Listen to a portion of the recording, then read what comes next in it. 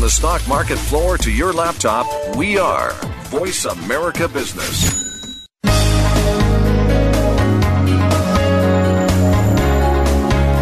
Welcome to Leadership Development News, profiles and practices of top performers. Leaders are the heartbeat of any organization. Let Drs. Kathy Greenberg and Relly Nadler show you what it takes to become a top 10% performer in your organization. Now, here are your hosts, Dr. Greenberg and Dr. Nadler. Welcome to Leadership Development News, profiles and practices of top performers. My name is Dr. Relly Nadler. We have Dr. Kathy Greenberg on the line as a co-host for Leadership Development News. Between Kathy and I, we have helped thousands of leaders and executives perform in the top 10%. And today's show, we're going to talk about a new field called social cognitive neuroscience, and we're going to talk to Dr. Matt Lieberman. Dr. Lieberman is an associate professor at UCLA in the psychology department, and he's also the co-director of the Social Cognitive Neuroscience Laboratory. Dr. Lieberman has a PhD in psychology from Harvard University and is the founder of one of the founders of this new field. We'll get more information about that, of social cognitive neuroscience. It's a mouthful, and we'll ask him exactly what that is. It's generated a lot of interest and also new findings in the brain, which has previously been in the black box of the brain. You know, for most of us, we don't know what's going on, but we're going to shed some light into some of the dynamics of which parts of the brains are being activated in what areas that you as leaders are dealing with. He uses a functional magnetic resonance imaging, a fMRI, and we'll ask him to talk about exactly what that is, to look at some long-standing issues in social psychology, including certain models for self and social perception. Dr. Lieberman is the founding editor of a new journal, Social Cognitive and Affective Neuroscience, and he's working on a new book called Experience Shrugged, and we'll also ask him about that. We're going to focus on some of the brain research on how automatic and controlled processes interact in producing emotion regulation, self-knowledge, feelings of social exclusion, attributions, and about other individuals, the placebo effect, automatic behavior, and how we can use this information in leadership development. We won't get a chance to hit all that, but we're going to highlight some of those things. And as you know, Kathy and I want to bring you the best in current leadership topics, interviews with proven leaders, and we want to provide evidence-based best practices to help you develop more leaders in your organization. And let me welcome Kathy, the co-host for Leadership Development News. Hi, Relly. Thanks a lot. We're very excited today to hear from Matt Lieberman. I am, in particular, because a lot of the early work that I did as a graduate student was on neuroscience and the brain. And we know that leaders are not only the heartbeat of an organization, but they are, in fact, the, if you will, kind of the brain of the organization in terms of how they think and how they act and behave. And most leaders tend to underestimate just how much influence they have over others.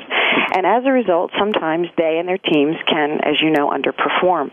But doing a few things differently can dramatically and drastically improve your performance and your organizations. And in each and every one of these shows, we try to mix it up a little and give you not only information about developing more and better leaders in your organization, but we talk about happy companies, emotional intelligence, generational and gender differences, workplace balance, and today we're going to talk about brain and significant neuroscience contributions to being a top performer. So I'm very excited to speak today with Matt and to learn a little bit more about what he's doing in the social cognitive area.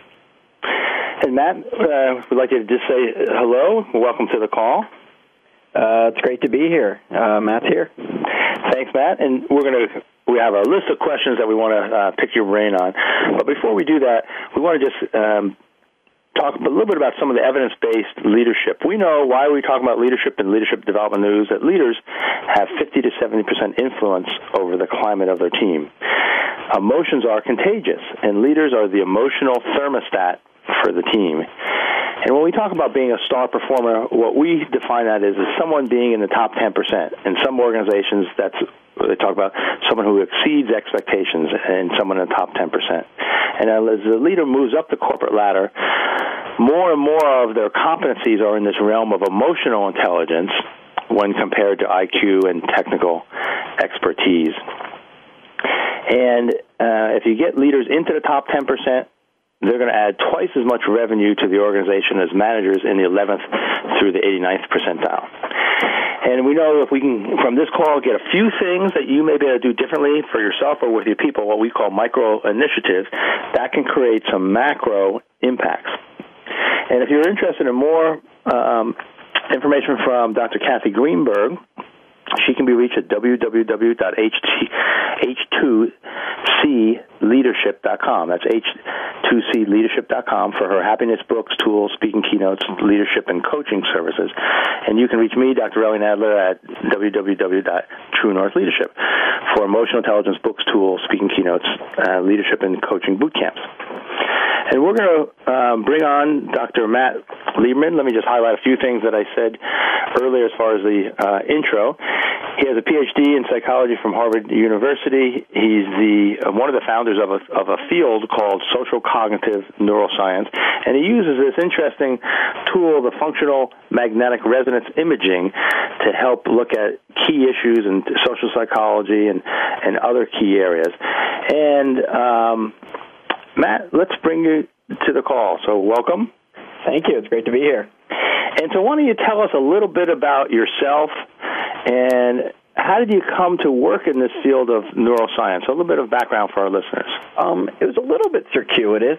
My background was actually originally in philosophy, psychology. I had a strong interest in science fiction, and I think the thing that was always tying those together is I'm really interested in the way the mind works and how it allows us as human beings to interact with each other the way we do. And in some sense, the brain is sort of the greatest invention of science fiction we can imagine. It's really hard to sort of think about how you could have something do what the brain does. And well, go ahead, Kathy. What do you? Yeah, I mean, I am truly engaged in this conversation today because I'd like you to talk a little bit about, Matt, on the subject of social neuroscience. If you were to explain to a layperson who's, not familiar with brain and behavioral science at all, how would you describe social neuroscience to them? Then can you talk, you have been such a founder in this field. You have the X system, the C systems. You've got a lot of different components, distinctions that have helped people to understand how the brain is regulated socially. So if you could talk about social neuroscience and some of the founding information they've created, I know that would help me out a lot. Sure. Social neuroscience has kind of a short history and a long history.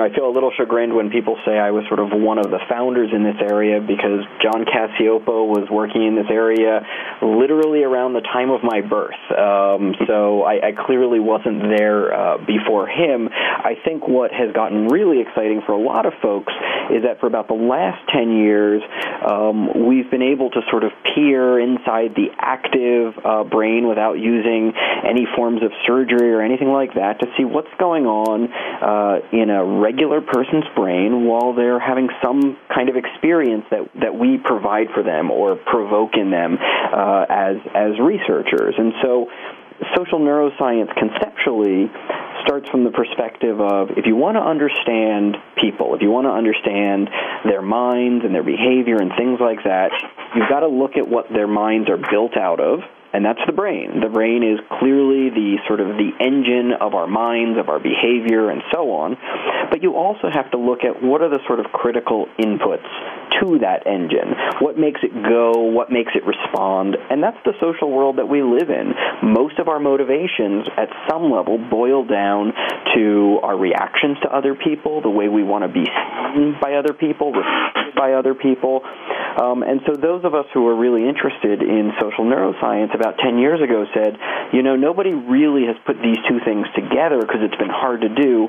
But now it seems like with functional magnetic resonance imaging, we can start to do it in a way that might actually tell us something interesting. And so that's how sort of a handful of us got interested in this when we were in graduate school, and there's been a lot of work, and that I think some of which has been pretty exciting, and some of which, like anything in any other endeavor, will be forgotten. But it seems like if you have an opportunity to work with a group of people in a corporate environment, senior executives making decisions, that it would be so, I want to say, illuminating for them to have a conversation with you to understand what the difference is between how they process information under stress versus when they're relaxed versus when they're informed versus when they're not informed. So what I'd love for you to do is just share kind of what you might be able to share with a senior executive or a marketing executive or somebody who would use how information is processed to do something better. Sure. These conversations, when I've had them, and I have had them with a couple of different folks in that situation, these folks, it tends to require sort of a longer conversation to really get at what's going to work in their specific sort of context and environment. But you're absolutely right that one of the real advantages of this approach is that we can start doing what's called carving nature at its joints. So we have all sorts of personal theories and beliefs about how the mind is kind of divided up. Freud came on the scene a century ago and said, you've got this sneaky unconscious that's going to keep you from thinking certain things but make you act in certain sort of odd ways at certain times. And we know for the most part that he wasn't right. But he was trying to explain the weird experiences that we have in everyday life. And one of the things that we've focused on in my lab is that there is this major division between what we call the X system in the brain and the C system in the brain. The C system refers to the parts of the brain that are involved in sort of reflective or effortful processing.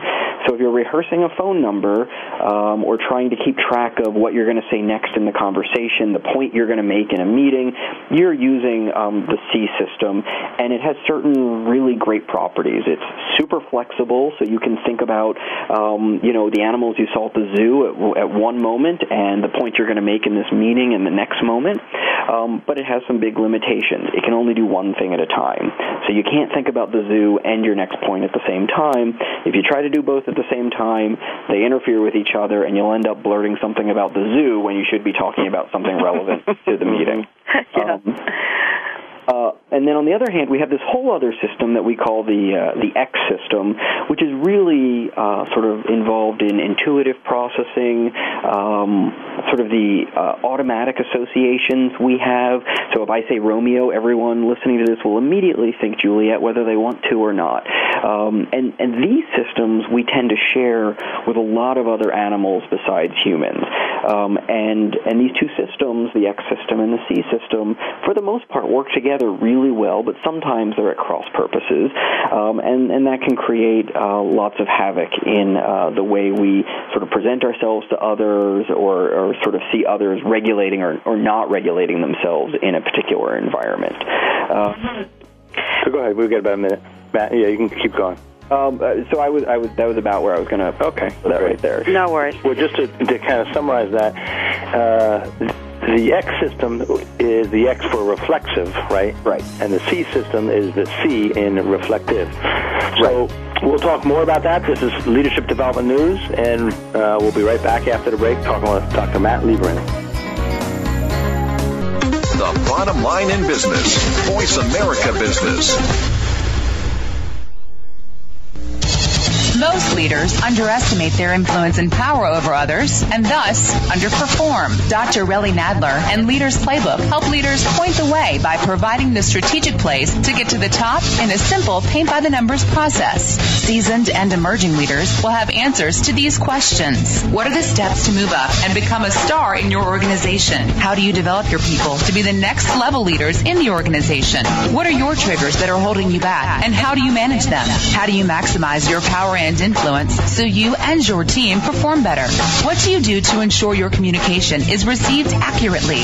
How do you delegate effectively? How do you develop strong relationships across the organization? Emotional intelligence training, coaching, books, and tools by Dr. Nadler are available at his website, www.truenorthleadership.com or 805-683-1066. Once upon a time, there lived 3 energy hogs. Now, an energy hog is what you have when humans waste energy. One day, the 3 energy hogs set out to find themselves a cottage. Let's look for leaky windows, said the first energy hog, for he knew that would waste energy. Let's look for leaky doors, said the second. Let's look for a swing set, said the third, for he had more blubber than brains. So they set off down the road. Presently, they came upon a tiny cottage where dwelled a clever girl named Dreadylocks. I hope it has leaky windows, cried the first energy hog. I hope it has leaky doors, cried the second. I hope it has a bathroom, cried the third, for only his brains were smaller than his bladder. But Dreadylocks liked playing cool games at energyhog.org, and from energyhog.org she learned how to use energy wisely. So the 3 energy hogs were forced to look elsewhere to waste energy, and had to use the disgusting restroom at the gas station down the road.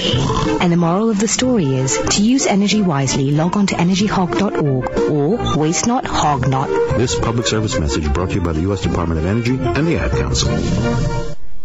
Homeowners, real estate investors, bankers, listen up and tune in to Finance, Foreclosures, and Foresight, the show that breaks it all down and gives it to you straight. Are you at risk of foreclosure? Interested in buying a foreclosed property? Mark Bull has the answers to the questions you might forget to ask. Finance, Foreclosures, and Foresight broadcasts live on the Voice America Business Channel, Monday afternoons at 1 p.m. Pacific. You can't afford not to tune in. The Internet's only all-business and financial radio network, Voice America Business.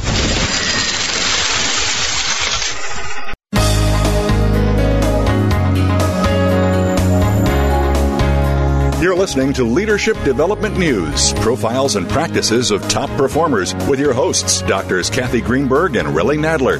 We know you have leadership questions that you're just dying to ask, so call us toll-free at 1-866-472-5790. That number again is 1-866-472-5790. Now, let's get back to the show. Welcome back to Leadership Development News. Today's guest is Dr. Matt Lieberman, and we're talking about social neuroscience and how the brain works, the executive brain and the social brain. Matt, you were just talking about the difference between kind of the X brain and the C brain, one which is very process-focused and the other is more intuitive. Can you talk a little bit about how a functional MRI works in elucidating some of those pieces of the brain that you've been able to bring to bear? Sure. So what functional magnetic resonance imaging, or fMRI, does at a simple level is it lets us see which parts of the brain seem to be doing sort of more work at any particular point in time. It turns out from work from doctors and scientists far smarter than I am that they discovered that within the brain, blood tends to flow to the regions of the brain that are more active at any particular moment in time. And there's a particular sort of signature of the blood that's sort of rushing to an area. It has different sort of oxygen properties, and it just so happens that the difference for the oxygen in the blood that's going to someplace new versus other regions of the brain is a difference that has magnetic properties. So fMRI, or functional magnetic resonance imaging, is a large 5-ton machine that is able to pick up on those magnetic signals and sort of reconstruct where in the brain changes are going on at a particular point in time. And just to clarify, when a part is activated, is there more blood and more oxygen going there? So it's not that so there is more blood going there, but what is relevant in terms of oxygen is whether or not the proportion of sort of oxygenated to deoxygenated blood, and it's that difference in the proportion that affects the magnetic property that the fMRI. So what's really, I think, interesting to our listeners is this is not just about looking at where your eyes are going or what direction your head is facing, which, of course, is what a lot of the police and FBI use in looking at this kind of cognitive intelligence.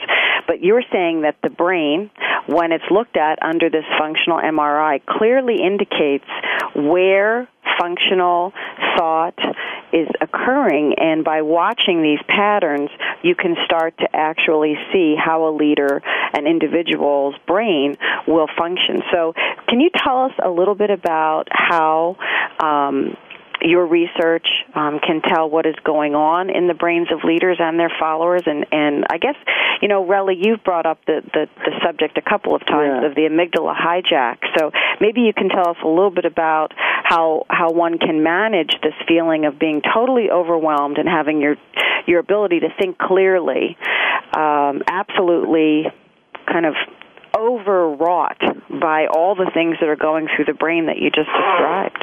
So let me just add on to this just a second, and then Matt. And I think this amygdala hijack, for people who don't know the term, is really when you were emotionally, sometimes out of control, and it sounds like it's the reflexive part, the X part of the brain that's on automatic. But I'm really curious, and we've asked people this question, Matt, before. A lot of the literature talks about reduced cognitive functioning, and so maybe to explain a little bit what happens, but I'd love to hear your perspective. How many IQ points does someone actually lose? An approximate matter. And I asked this to Marco Iacoboni also, who we interviewed in the fall, and it would just be interesting to see, in a reduction of cognitive functioning, how much reduction is there? I know it's temporary. Right. So in terms of IQ points, I don't think there's any estimate. I don't think anyone has ever done anything that would be a meaningful assessment of that. Assessing IQ points is something that actually takes, a half hour, 40 minutes to assess. What we're looking at is what happens in a matter of, a second or 5 seconds or 10 seconds. But what we do know is that your ability to sort of fluidly keep information in your mind at a particular point in time, so being able to rehearse a 10-digit number, a phone number with the area code, that's going to be diminished when you are sort of stressed out, which is what it really comes down to. And we have obviously greater levels of stress in our daily lives now than probably at any other point in history. We're overloaded, and in America we probably work more hours than just about any other industrialized nation. So there's a lot of stress, and it's very easy for that to convert into kind of dramatic emotional responses to something that under less stress might be less of an emotional provocation. And when that happens, that can lead to what Amy Arnsten, who's at Yale, has referred to as the prefrontal cortex becoming frazzled. And that means that those systems that allow us to sort of think clearly and reflectively and deliberatively tend to be a bit less efficient than they would be otherwise. And so that, I think, is a probably relatively common phenomenon that we can all identify in our own experiences.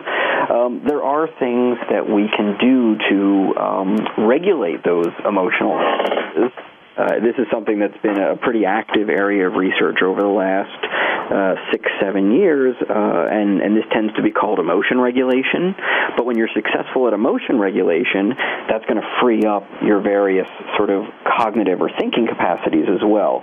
So in some ways, emotion regulation is really thinking regulation, clear thinking regulation as well. And these strategies vary. There's been a bunch of work done on what's called reappraisal. And reappraisal occurs where you might see something that's very disturbing to you and might get you sort of emotionally upset, but then you can sort of find some way to reinterpret what's happened in a way that isn't as distressing for you, and then that will tend to dampen down the amygdala, sort of regulate this amygdala response by engaging in this particular kind of reflective processing. So if you are, really upset about, some news that you've gotten, so your superior has given you negative feedback, and think about ways that might actually now allow you to perform better in the future, because they're now giving you feedback about what you need to focus on. That's going to change the underlying automatic emotional response, and in turn, that's then going to free up your mental capacity to think more clearly and kind of work effectively going forward. So some of that, then going back to the brain, is the shift from, let's say, if you looked at the functional MRI, someone's emotional, the amygdala and some of those regions are going to be activated. But then when you do a reappraisal or put in another kind of cognitive direction, that would access the prefrontal cortex? That's right, and that's kind of the shift between what I refer to as the X system and the C system. The C system is that system that we use to think in words and language and flexibly, and that's going to be more engaged. And to the extent that it is, we tend to see reduced activity in regions of the brain like the amygdala and other regions involved in emotional processing as well. What's so fascinating about this is the kind of the validation of what psychologists, and I'm a psychologist and have been in private practice, and just the idea of naming the emotion and, talking about what do you feel and how is that. And so now we know from what you're saying, that's allowing them to probably feel less and to maybe to redirect it and to bring in a little bit more of the executive functioning. That's right, and that may not be obvious when you're interacting with someone who's talking about their feelings. So when someone starts telling you about how distressed they are, you might want them to stop because you don't want to hear that. You don't want to know that they're distressed, but it turns out that may be a really good way for them to very quickly become less distressed. And so, it's a surprising thing. You might not guess it, but it turns out that that's the way our brains are wired, that simply saying that you feel bad can do some of the work, not all of the work, some of the work to helping you feel better and helping to manage the emotional response that was causing you to feel bad. What a lot of psychologists will tell you is if you are told not to think something, that's the worst thing you can tell somebody. When someone's upset and you say, don't think about it, or let's talk about something else, or all that does is create that looping that you're describing that's going on, that's causing the feeling to overwhelm you, versus what you just described we should be doing, so that we can gain back our consciousness, if you will, our cognitive ability. You're referring to what we call the white bear effect. So class all the time, and we'll tell a room of 300 people, for the next minute, don't think about a white bear. And, people can't help it. That's all they can think about. Right. And even if they can suppress it for 15, 20 seconds, your mind goes to sort of check and see if you're now thinking about a white bear, and there you go, you're thinking about a white bear. And could you imagine doing that to thousands of employees when you tell them, don't think about the fact that we're closing that plant. Don't think about the fact that your paycheck is going to get cut or that your health insurance won't be here in a year. You know what I mean? It really creates a lot of stress. On the other side of the equation, since I'm the happiness person, when we are working and talking to individuals, as we might call persuading them to think about things we'd like them to engage in, so that they're not in a position where they are being put at risk. This is actually a good situation. How is it that persuasion works? What's happening in the brain when things are working well? Well, we've been doing a number of studies in the last year looking at what goes on in the brain when people sort of hear something that's intended to persuade them, and they say, yeah, I was persuaded by that. I think the intuition that most people would have is that what's critical is that you're engaging those sort of working memory regions that allow you to think clearly about the argument, and then you decide that the argument is accurate. Well, it turns out so far we haven't seen that in the brain whatsoever. What we see in the brain is very interesting, though. What it looks like in study after study is that when people were persuaded by an argument that someone made, it looked like they were doing perspective taking. It looked like they were thinking about somebody else's point of view. And to the extent that seems to be going on in the brain, people afterwards say, yeah, I found that persuasive. So it's not just about pushing the right set of facts and hoping the other person is rational enough to sort of see clearly that that's the truth.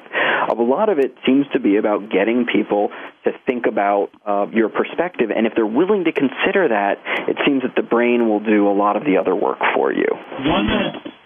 So what part of the brain is the perspective-taking part of the brain? Well, there's a collection of regions that seem to work together. One is sort of right on top and in the middle of the front part of your brain. So if you went up from your nose, just above sort of your hairline, that's a region called dorsomedial prefrontal cortex. It's a mouthful.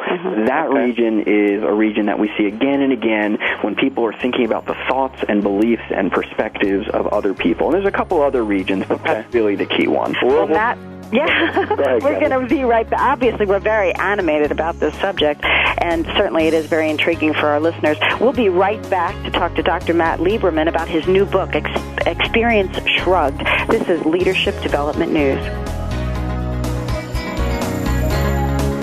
The bottom line in business. Voice America Business. Most leaders underestimate their influence and power over others and thus underperform. Dr. Relly Nadler and Leaders Playbook help leaders point the way by providing the strategic plays to get to the top in a simple paint-by-the-numbers process. Seasoned and emerging leaders will have answers to these questions. What are the steps to move up and become a star in your organization? How do you develop your people to be the next level leaders in the organization? What are your triggers that are holding you back, and how do you manage them? How do you maximize your power and influence so you and your team perform better? What do you do to ensure your communication is received accurately? How do you delegate effectively? How do you develop strong relationships across the organization? Emotional intelligence training, coaching, books, and tools by Dr. Nadler are available at his website, www.truenorthleadership.com or 805-683-1066. Before every word, there is a thought. Before every action, there is a thought. If everything starts with a leader, what happens when leaders around the world start to think and do things differently? I'm thinking the world will change. Evolve the leader. Evolve the company. Change the world. Join Susan Kavanaugh for Summit Speak. All Leaders Rise. Tuesday at 11 a.m. Pacific, 2 p.m. Eastern on the Voice America Business Channel. Adding fractions is nothing. For real? Look, these are denominators. You multiply this one so that it's the same as that, then you add them up. Man, that's easy. Charles Bennett dreamed of returning to the old neighborhood as a teacher, but without money for college, only half of his dream came true. He's back in the old neighborhood. Well, enough math. I gotta deliver these sandwiches. Please support the United Negro College Fund. A mind is a terrible thing to waste. A message from the UNCF and the Ad Council. The Internet's only all business and financial radio network, Voice America Business.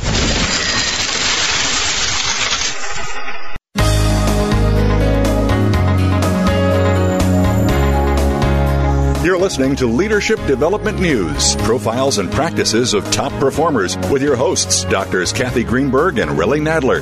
We know you have leadership questions that you're just dying to ask, so call us toll-free at 1-866-472-5790. That number again is 1-866-472-5790. Now, let's get back to the show.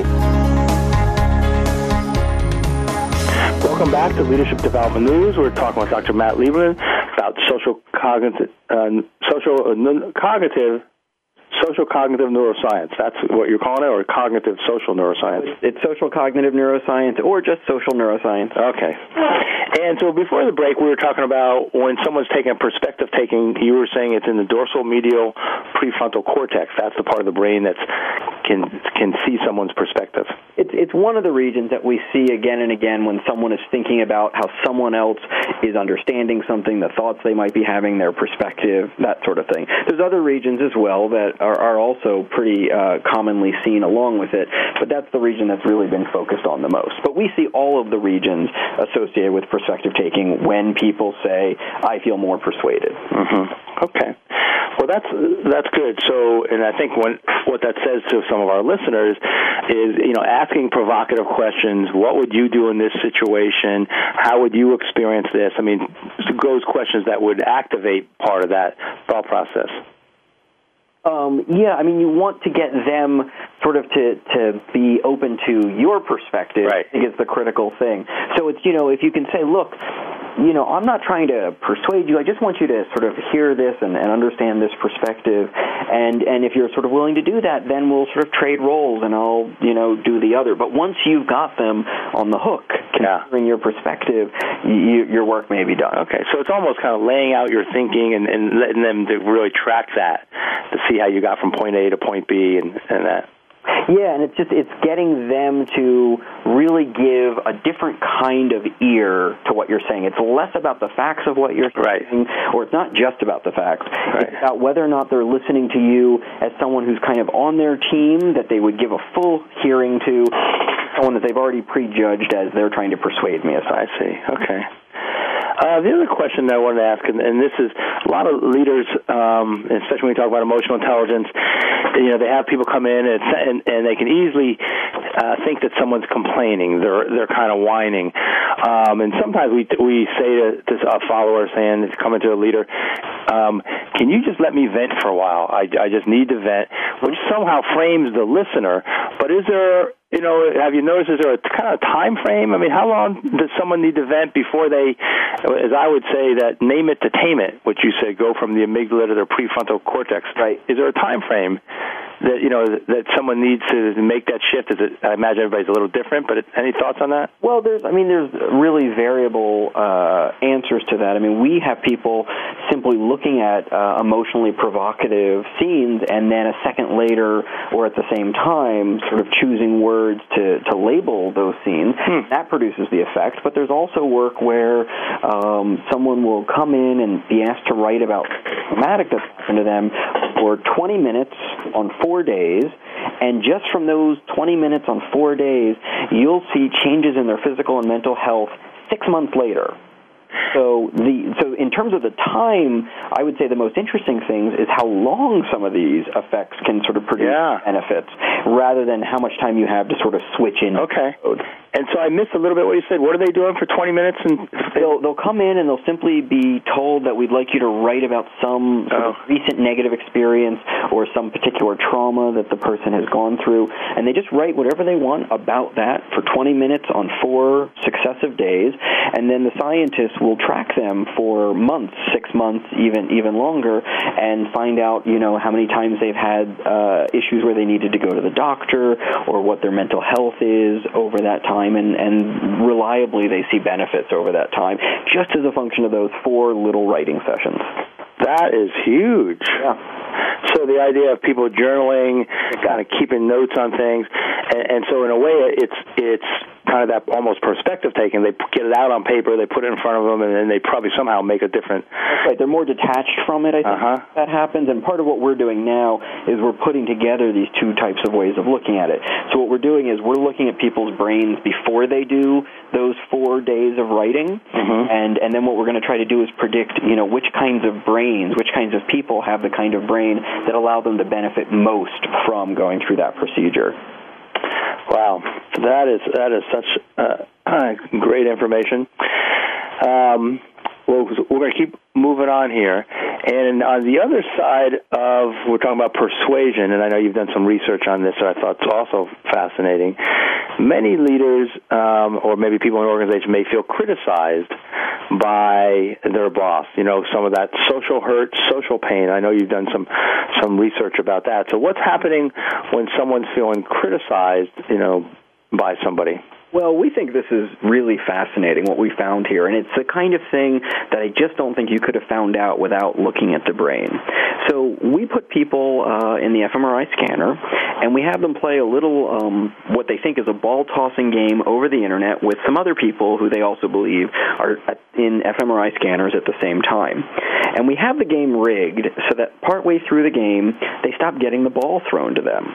Complete strangers just stop throwing you the ball, and you never get the ball again. So this is kind of a form of social rejection. And what we see in the brain when this happens is that the brain, during this episode of social pain, looks just like it looks during episodes of physical pain. So this is something that is, really quite striking, that when people are feeling rejected, they may actually be feeling something very similar to actual physical pain.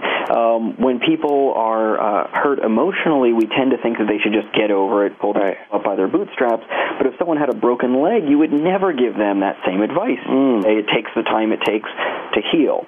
And so we see this kind of response that looks just like physical pain, but some of our subjects show this increased activity in what we call the C system, in this right prefrontal cortex area, that seems to be able to help regulate that pain response.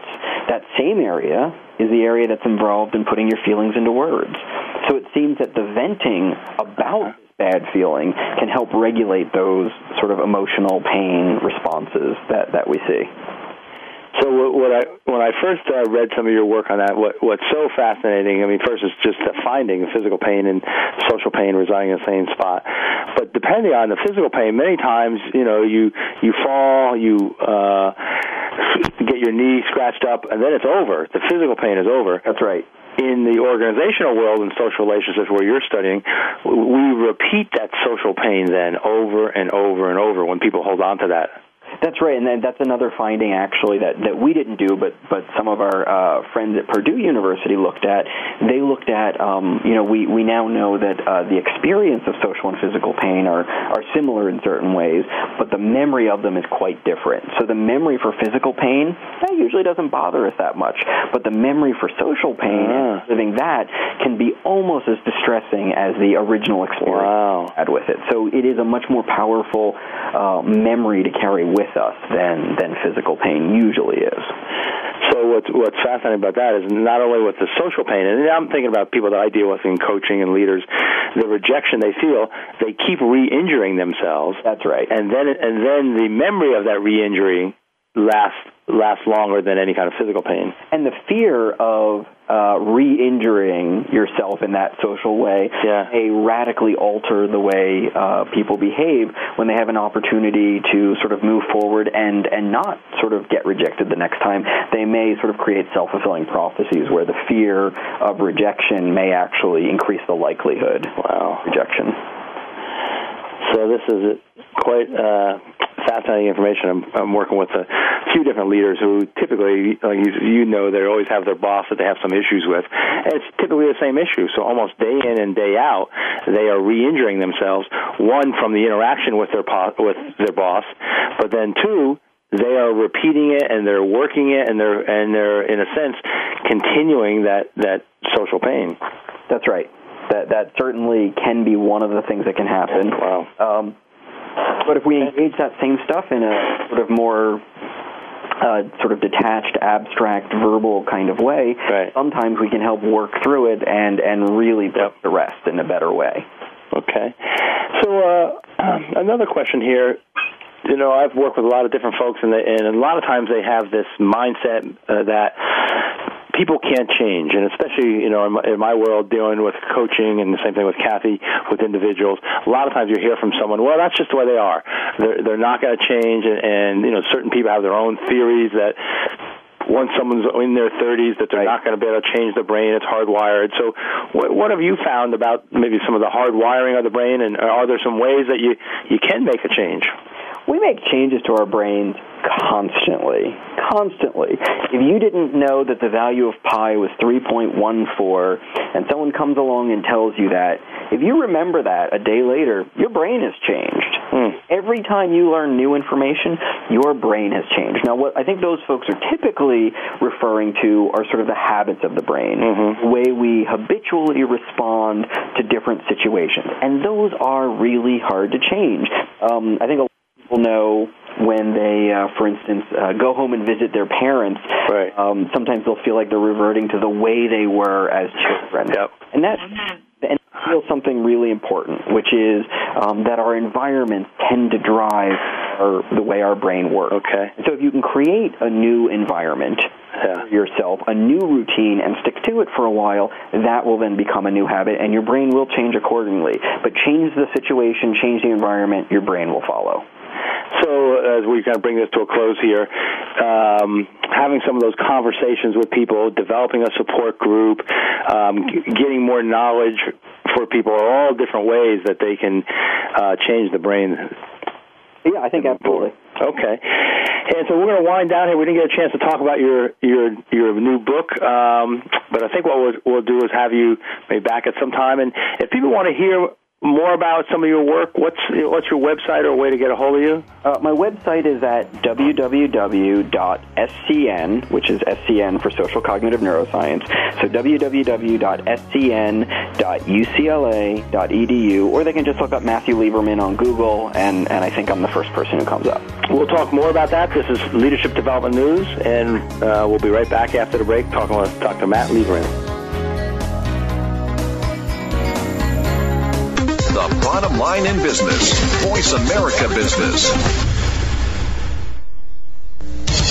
Most leaders underestimate their influence and power over others and thus underperform. Dr. Relly Nadler and Leaders Playbook help leaders point the way by providing the strategic plays to get to the top in a simple paint-by-the-numbers process. Seasoned and emerging leaders will have answers to these questions. What are the steps to move up and become a star in your organization? How do you develop your people to be the next level leaders in the organization? What are your triggers that are holding you back, and how do you manage them? How do you maximize your power and influence so you and your team perform better?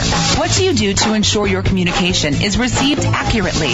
How do you delegate effectively? How do you develop strong relationships across the organization? Emotional intelligence training, coaching, books, and tools by Dr. Nadler are available at his website, www.truenorthleadership.com or 805-683-1066. Do you need directions to solid financial future? If so, the Money Answers Show with Jordan Goodman will provide you with a roadmap to making smart money decisions in every area of your personal finances. Join Jordan every Monday at 12 p.m. Pacific Standard Time, 3 p.m. Eastern for the Money Answers Show on the Voice America Business Channel. Learn how and where to get the best deals on mortgages, cars, and insurance. Find out the best ways to save for college and retirement. Get out of debt, improve your credit rating, and save on your taxes. The Money Answers Show with Jordan Goodman will provide you with great tips on investment opportunities in real estate, stocks, annuities, and other investment vehicles. That's the Money Answers Show with Jordan Goodman on the Voice America Business Channel every Monday at 12 p.m. Pacific Standard Time.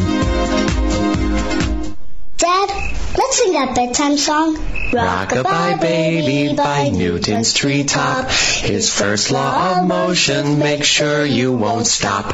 The same rules of physics apply to a ball, while gravity is a force that makes things fall. By the 6th grade, many girls lose interest in math and science, but it's never too early to set your daughter's future in motion. For some simple ideas, go to girlsgotech.org. A public service announcement brought to you by Girl Scouts of USA and Ad Council. The Internet's only all business and financial radio network, Voice America Business.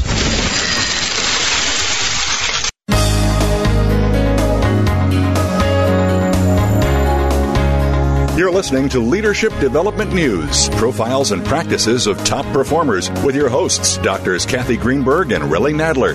We know you have leadership questions that you're just dying to ask, so call us toll-free at 1-866-472-5790. That number again is 1-866-472-5790. Now, let's get back to the show. Welcome back to Leadership Development News. And we do have one more segment that we're talking with Dr. Matthew Lieberman here. So he just gave us his website, and so we're fortunate to get a little bit more time talking about one of the questions is around self-knowledge, self-reflection. Where does that reside in the brain? And then just to kind of bring this in, many times people get this 360 feedback where they get assessments that other people write on them in the business world. And I've often seen that people's self-reflection, what they think about themselves, is way off. And I'm just wondering, when they overestimate themselves, is there any way to get a better accurate reflection? So maybe the first part is just about the self-knowledge, self-reflection. Where does that reside? Sure. There's pretty consistent evidence now that there's two regions in the brain that seem to be active when you think about yourself, whether or not you think about your 16th birthday or think about what you like to eat when you go out for dinner, or when you think about what kind of human being you are and how you think you should treat others. These two regions are both kind of on the midline of the brain. So one is kind of right behind your nose, and the other one is kind of in the back of the brain, but also sort of in the middle between your eyes. So these are both called medial prefrontal regions. Medial prefrontal and medial posterior regions. They show up again and again, and these are regions, particularly the prefrontal one, that seem to be pretty unique to humans relative to a lot of other animals. So it kind of makes sense that our self-knowledge is kind of a unique feature of humanity that we don't share with a lot of other animals, and the region responsible for it is pretty unique to you. Is this medioprefrontal? Yeah. And I imagine, to the second part of this question about when people overestimate themselves, that is there degrees about how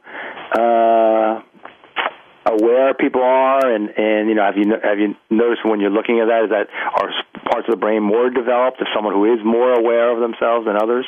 I suspect not. I suspect that this region isn't really responsible for us having accurate knowledge of ourselves, but rather really developed knowledge of ourselves. So I might have really elaborate theories about how I'm the greatest genius of all time, or I'm the greatest pole vaulter of all time, or whatever it is. It doesn't mean that corresponds with reality. And I think that actually the more developed this region is, the more you might be resistant to taking an outside perspective on yourself. And I think that's one of the keys to greater self-accuracy as far as society is concerned, is not so much knowing yourself better from the inside, knowing yourself better from the outside and how others see you, and acting according to that. It turns out that the way we make sense of ourselves from the outside, so if we see our body in motion, or we see ourselves in the mirror and look at ourselves in an external way, completely different regions of the brain are involved compared to when we sort of reflect inwardly. It's really fascinating that those are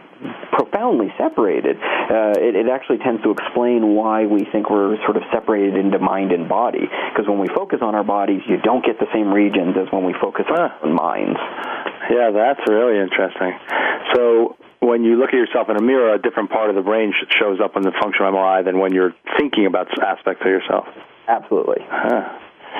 Very interesting. And then the other part that you said around developed knowledge versus accurate knowledge. And so that's where I think in this world of 360 feedback and trying to make the bridge from what their developed knowledge is and then hearing from others about, well, I don't think you're as good at an influence as you thought, or in self-management as you thought.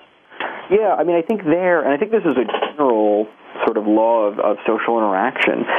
If you can get them to think about how they would appear to other people. For instance, if there's another person in the organization who kind of has the same issues that they have in terms of the performance feedback, ask the person that you're interacting with to judge that person. And trust me, they're going to come up with all the problems, because the problems are always obvious to everyone but the individual. Yes, yeah. And say, well, that's kind of how people see you.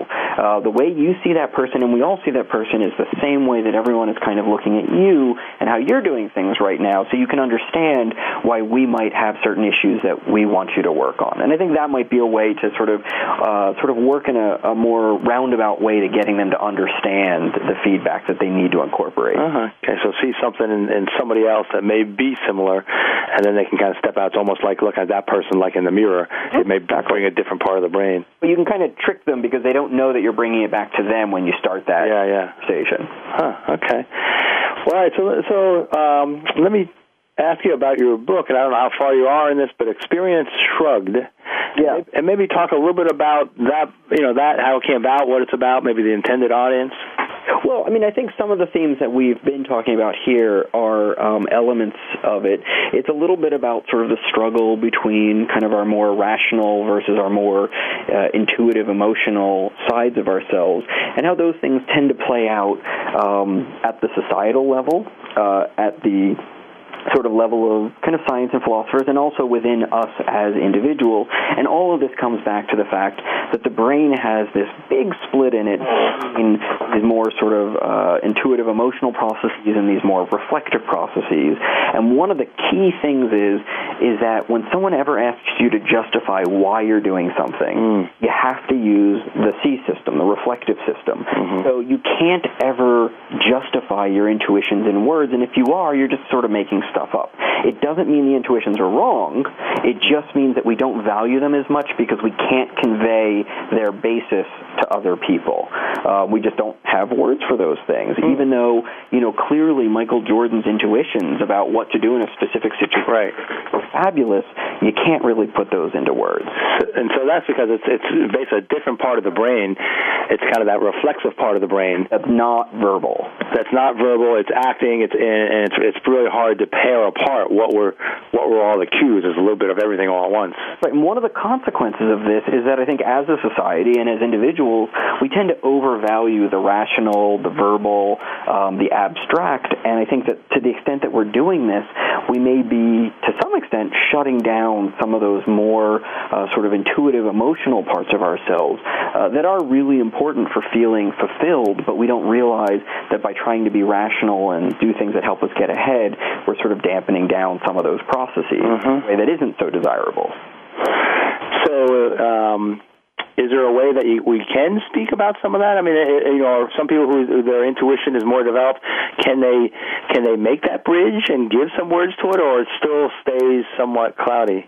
1 minute. Yep. I mean, it's a good question. I don't think we have clear answers to that. I know that we know examples of people with fabulous intuition when we see them. We know musicians and politicians and athletes who have this wonderful intuition, and we know it when we see it, but those tend to be exceptions to the rule. And other than that, we want people to tell us exactly why this stock is going to go up or and it's going to work out. And that's not always the reality of what's actually going to bring good results.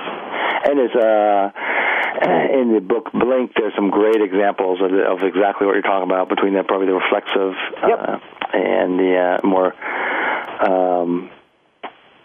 You talk about reflective, and the other side is the reflex or reflexive, the X system. Yeah, the X system. Okay. Yep. All right. Well, great. Well, thank you very much, Matthew. This has been enlightening. We could talk a lot more, but I think for our listeners, this is a good start. And then you've already given some of the feedback about how they can follow up on some of your work. Great. Thanks a lot for having me on. You're welcome. Thanks again. And this has been Leadership Development News. Signing off. Okay. Great.